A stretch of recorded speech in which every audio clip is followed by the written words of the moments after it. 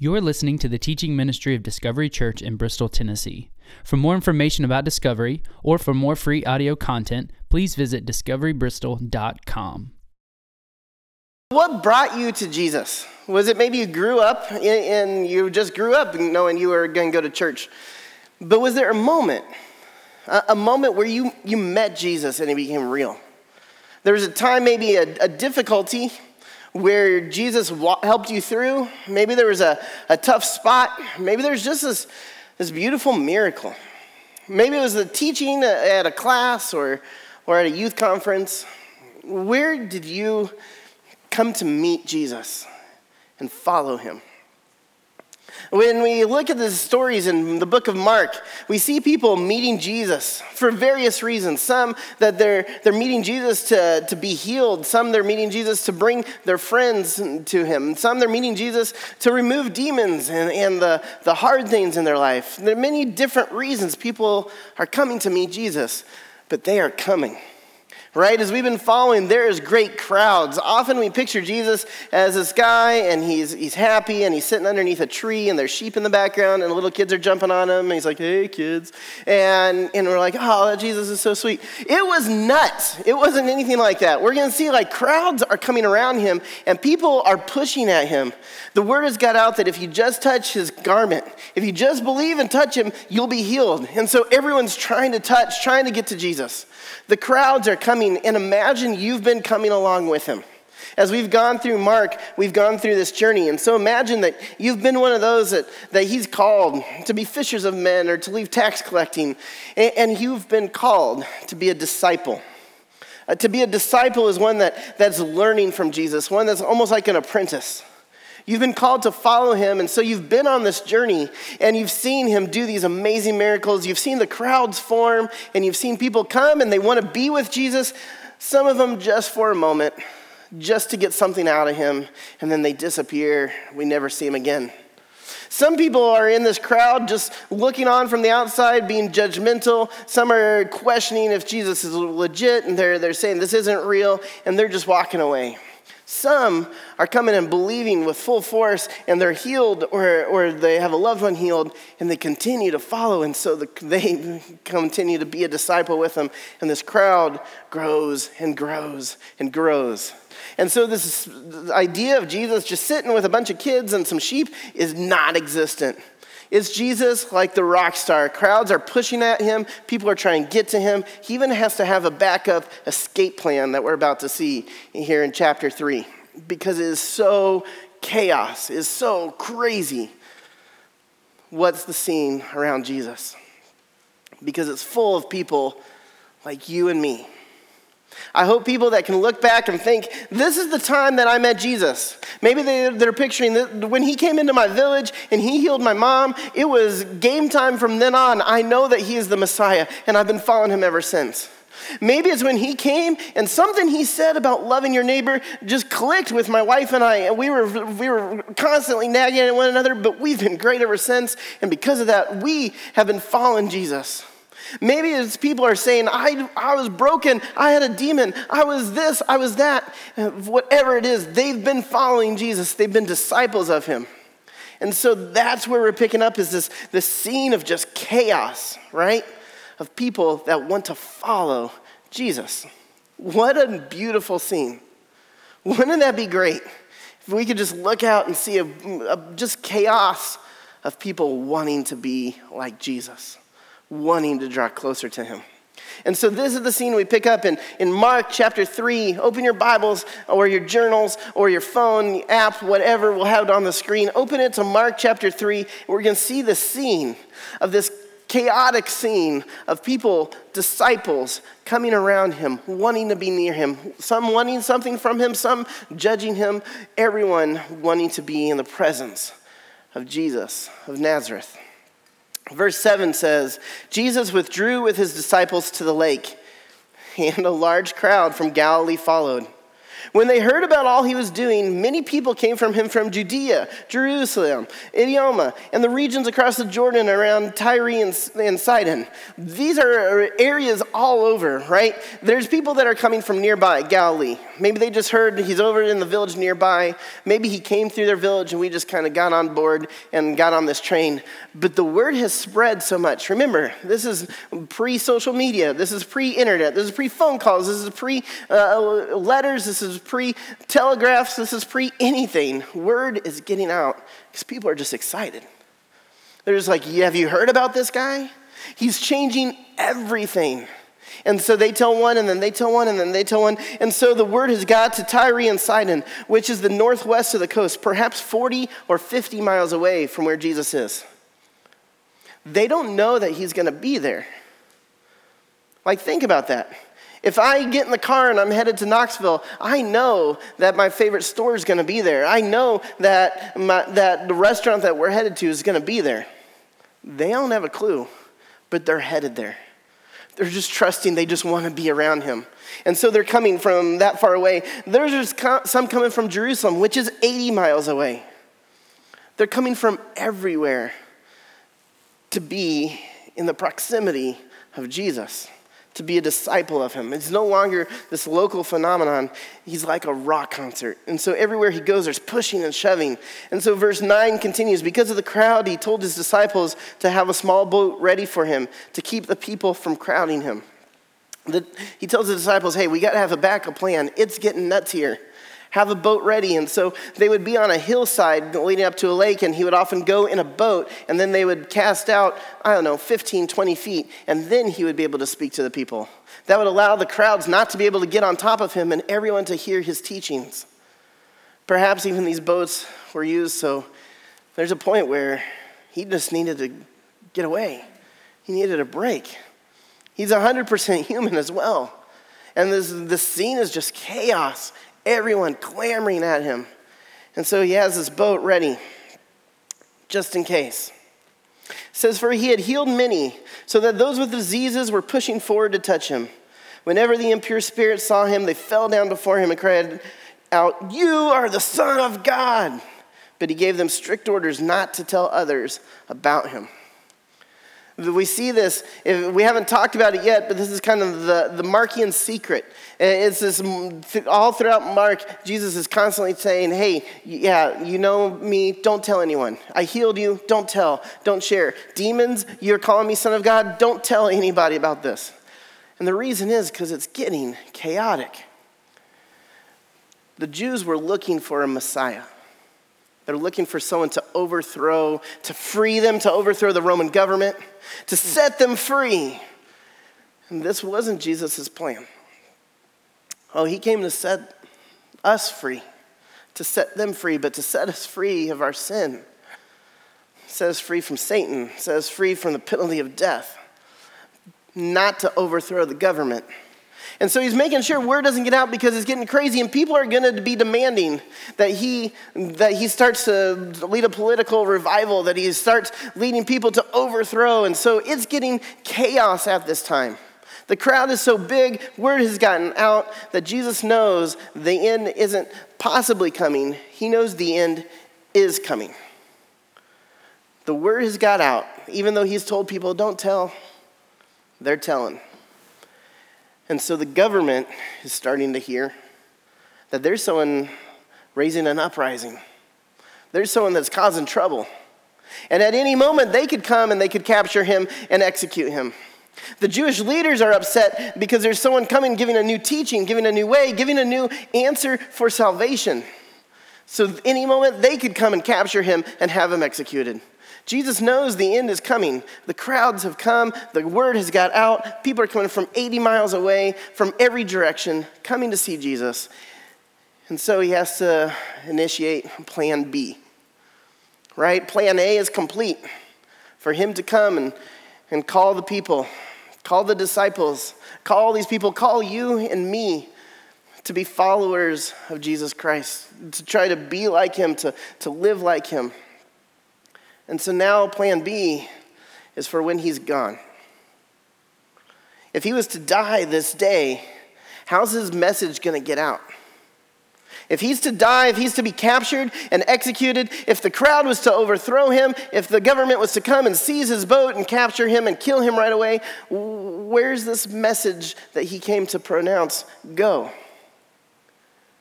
And so he has to but initiate plan B, phase 2, whatever you want to look at it. And this is the calling of the 12. Because through these 12, he can guarantee that the word is going to continue.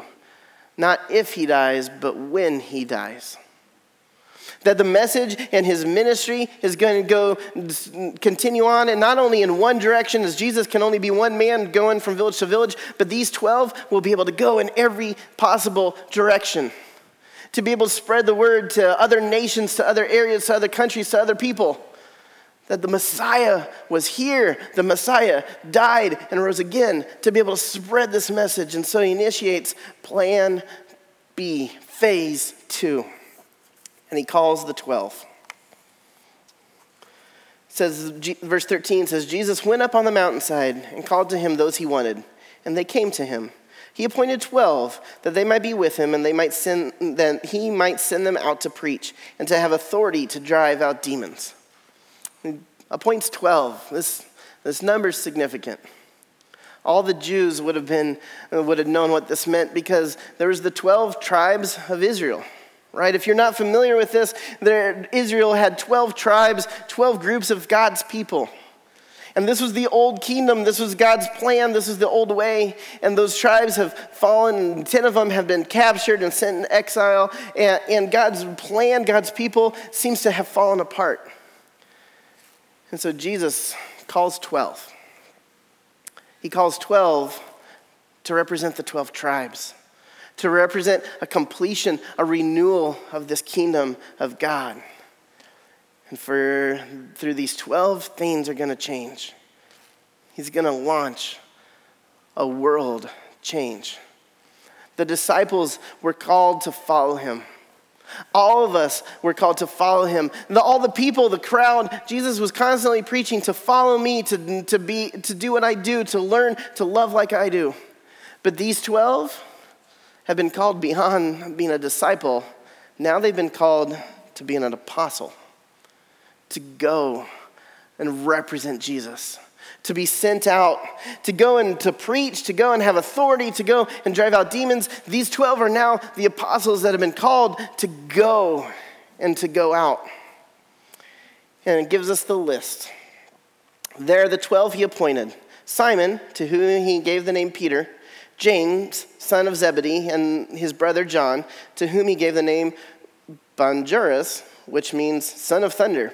Andrew, Philip, Bartholomew, Matthew, Thomas, John, son of Alphaeus, Thaddeus, Simon the Zealot, Judas Iscariot, who betrayed him. All 4 Gospels have these 12 names. Has these guys, there's a slight variation. Matthew and Mark include Thaddeus, while Luke calls him Judas, son of James. Most people think that he changed his name to Thaddeus because, really, after the other Judas, you really want to be, oh, are you that Judas? No, that's the other guy. I'll go by Thaddeus now. And so they changed his name to Thaddeus, and so you have these guys. Like, look at this group of men. They're vastly different. If you know the cultural background, some of them come from different ethnicities. We have Jews, we even have a Gentile. We have Matthew, the tax collector. Remember, we looked at him a couple weeks ago, the sinner that's been renewed. But he was a tax collector. He was on Rome's side. He was fighting for Rome. He was giving money to Rome. He was in Rome's pocket. And then you have Simon the Zealot. The Zealots were crazy, right? The Zealots were trying to overthrow the government at any time. The Zealots were always excited. Like, if you have that one crazy friend that you're like, hey, we should go do this, and they're the first one to go do it, that's Simon. He's the Zealot. He's nuts. And so you have this person that's wanting to overthrow Rome, and this person that's giving money to Rome. And Jesus calls them all together. This is the beauty of Jesus' first church. It was different ethnicities. It was different backgrounds. It was different educations.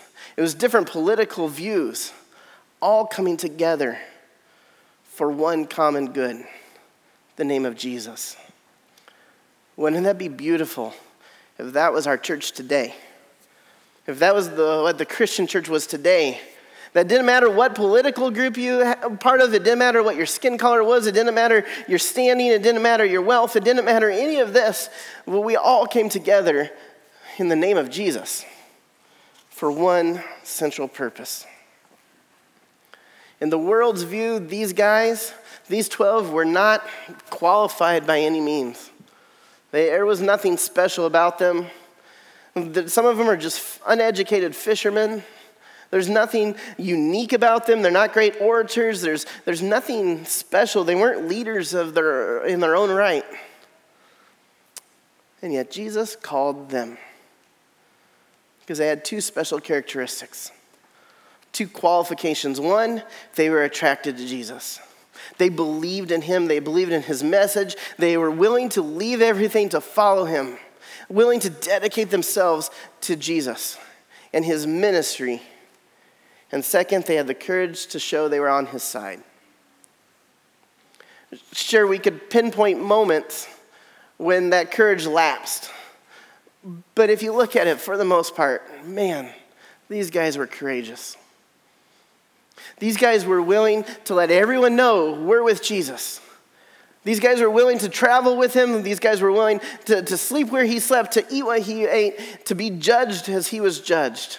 We saw that earlier. The Pharisees were criticizing them in the fields. They criticized all the time, and they had the courage to stand up and follow Jesus. And so he calls these guys. And he calls them to two things. He calls them, one, to be with him. It says that he's up on the mountaintop, and he calls them to be with him. And then the other, he calls them to send them out. To be with him and then to go. To go and preach, to go and have authority, to go and have power, to go and do something in Jesus' name. And for these guys, it's a crazy life. Quickly, we'll just look at these guys. Peter was a fisherman, and we're going to look at these guys have normal traits. I want to go through so you could be like, yeah, that's me. Oh, that's a little bit of me. Oh, I catch on to that one. Peter's impulsive, right? He doesn't think before he acts. But with this person, this impulsive person, Jesus changes his name to Peter, to the rock. For on this rock I will build my church. What a great thing. Right? You get James. James was the son of Zebedee. He was short-tempered. He flew off the handle. He'd yell at people. He was short-tempered and he was ambitious. But he was a part of this core group of followers. He said he would drink the cup that Jesus drank. He'd be willing to die for Jesus. You guys, John, the other son of thunder, he was judgmental and loving. We see a change in John from where he was to who he is now. And this is who Jesus says, take care of my mother. He goes on to write the gospel, to write the 3 letters, to write the book of Revelation. We have Andrew. He was a fisherman, and he's eager to bring others to Jesus. Andrew's a great example. He's the reason that Peter is even following Jesus in the first place. He's constantly bringing others and telling them about Jesus. You have Philip, who's a fisherman too, and Philip had this questioning attitude. When Jesus says we're going to feed the crowd, he's like, how are we going to do that? But we learn from him that through our questions, as we dig deep, it's a good thing to ask questions, to dive into the scripture, because that's how we get to know Jesus even better. That's how Philip learned more. We have Bartholomew, who was honest and straightforward. He actually rejected Jesus the first time he met him. But then he comes around, and we see that Jesus says, a true Israelite in whom there's nothing false. For Bartholomew has taught us the importance of honesty. Matthew, we've looked at the tax collector, the sinner, was restored. He was an outcast because of his dishonest career, and now he's been restored and redeemed to be sent out by Jesus as an apostle. Taught us that you don't have to be perfect to follow Jesus. We have Thomas, who doubted and had courage. He had courage to go. He says early in the Gospels, he's like, I'll go wherever you want, even if it's dangerous, Jesus. And then he asks, and he says, I need to see the wounds of his hands. We learn that even in the midst of our doubt, we can grow in our faith.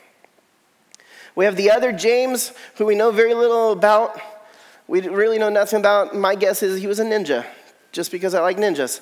But we don't know much about James, but I'm sure he was a good guy, like all the others. Then you have Thaddeus, who has an awesome name, right? And when Jesus asked why he would reveal, Thaddeus asked, why would you reveal yourself to us and not to everyone? I love Thaddeus' heart. He's like, let's go tell the world about you. These guys are amazing. You got Simon the Zealot, who's a fierce patriot, who's highly committed to what he believes in, and he's willing to set aside those beliefs for the beliefs of Jesus.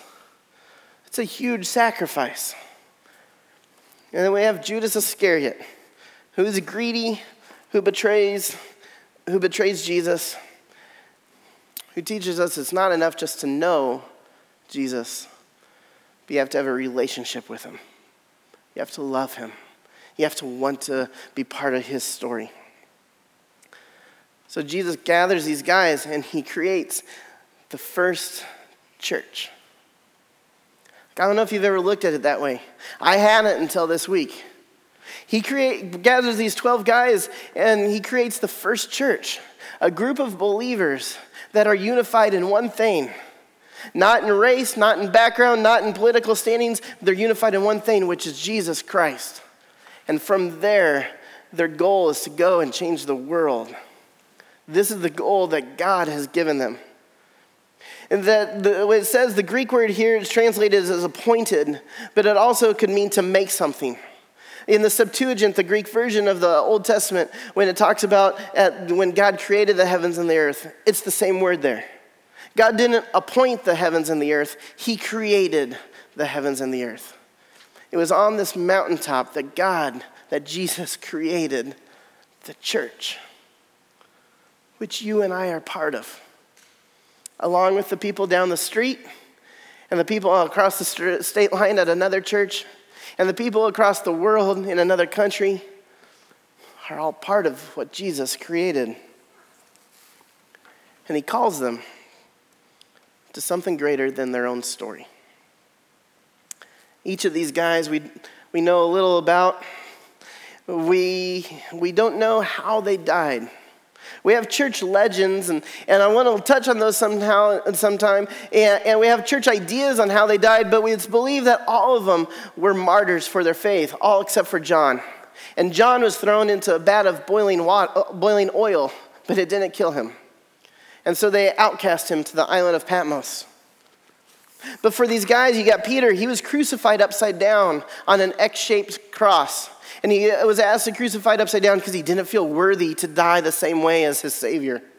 You have James, the leader of the church, was thrown 100 feet off the high point of the temple. And when the fall didn't kill him, the crowd came around and beat him with clubs. You have Andrew, who died in Greece on an X-shaped cross, and as the legend says, that for 2 days he suffered, and for 2 days he continued to preach, hoping to save the souls of those that were killing him. You have Matthew, who died of martyrdom in Ethiopia. He was killed by a sword. You have Thomas, who was stabbed with a spear in India. You have Nathaniel, who was flayed alive in Asia.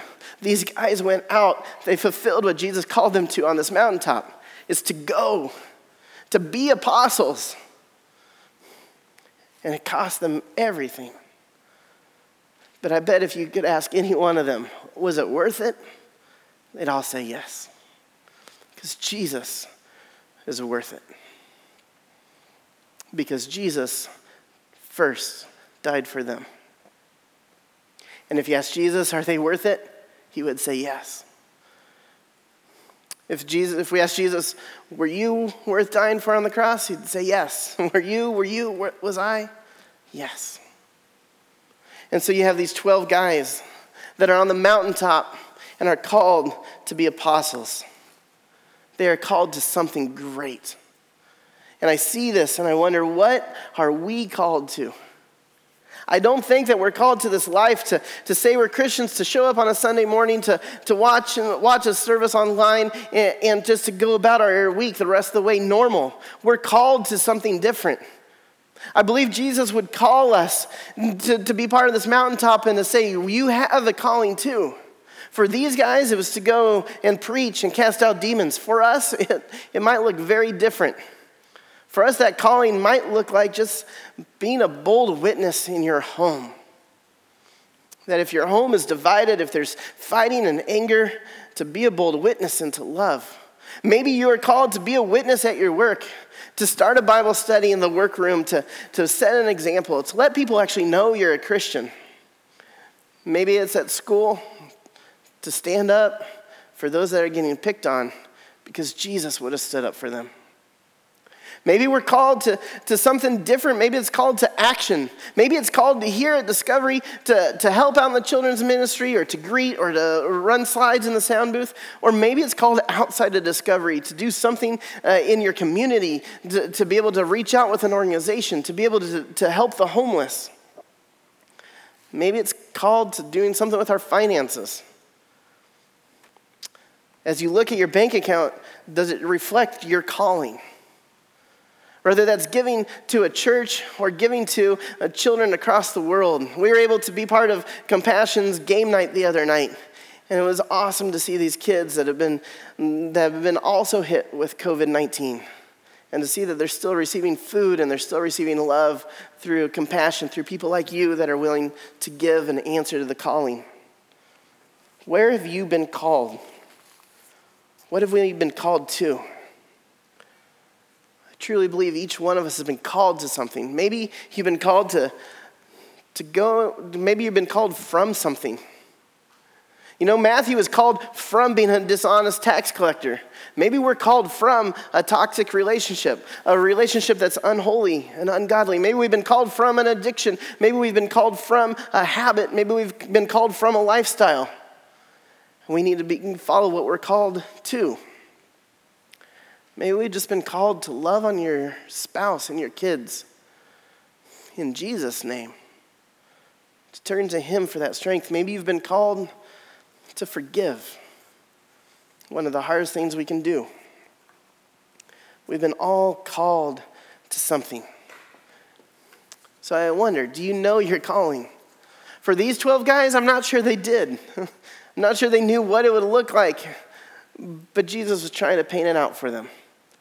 And if you don't know your calling, I want to encourage you to come and see us. Let us help you find that calling, because there's a point where each one of us is called to be part of Jesus' story. These 12 guys on the screen, they are called each by name by Jesus. But so are all these people. We tried to get the name of everyone we could think of at the church. And if we missed your name, it was because we ran out of space on the screen. Because we had 900 of them to pull from. You have been called up on the mountaintop. You've been called to not just follow, not just to be a disciple, which is a great thing, which is to be like Jesus, but you've been called to go out and be part of Jesus' story. You've been called to something different. You've been called to be part of this thing that Jesus creates as the church. You've been called to make an impact. Your name is on that list, just like Nathaniel and Thaddeus and Andrew and Peter and James and John and the other James, and the list continues. Your name has been called. Are you following that calling? Are you following the calling to what Jesus has called you to? Christianity began with a group. Christian faith is something that Jesus started as these guys came together. We've been called not to do this Christian walk by ourselves. So often we get narrow-minded and we think that we can do this, and we think that our faith is just between us and God. It's not. It's a community. We're called to do this together. These 12 were called to be part of something bigger together. And so if you're not in a community, I want to encourage you to connect with people, whether that's connecting through service, maybe helping out somewhere, maybe that's connecting at your work, maybe that's connecting in a small group. We got many great small groups. Maybe it's connecting. If you're a lady, we got this series on forgiveness coming up. I've mentioned it before. You'll hear a lot more about it next week. That's going to change your life, I think. And we're hoping to get as many women as part of this as possible, to be part of a community. We've been called to be part of a church. And maybe this doesn't apply to you, but I'm pretty sure it has. Maybe you've been hurt by the church. Maybe more this applies to those watching at home, questioning, can't even go in the building. I'll be honest, I've been hurt by the church. I think we all have, in some way. But the reality is, Jesus calls these 12 to be the first church, and in that list is Judas. Judas wasn't a good guy. Judas made mistakes. Judas hurt others. But is Judas a representation of the entire church there at that moment on the hillside? No. If you've been hurt by the church, don't let that one hurt be a representation of God's bride. Let us come together and answer his calling, because we've all been called to something great. So the two questions I leave you with: do you know your place in Jesus' story? He's called you by name up on this mountaintop. Do you know your place? And are you living it out? If you'll pray with me. God, we just thank you for the opportunity to be called by name to you. God, that we've been called to follow you, that we've been called to be apostles, to go out. God, whatever that might look like, whether that's in our home, at our work, at our school, whether that's in our neighborhood, whether that's wherever that might be, God, we've been called by you to be part of your story, something so much bigger than our own. And God, let us follow that calling. God, you called these 12 by name. I truly believe you've called us each by name. Let us answer that calling. Let us find our place in your story and help us live it out. In your name, amen.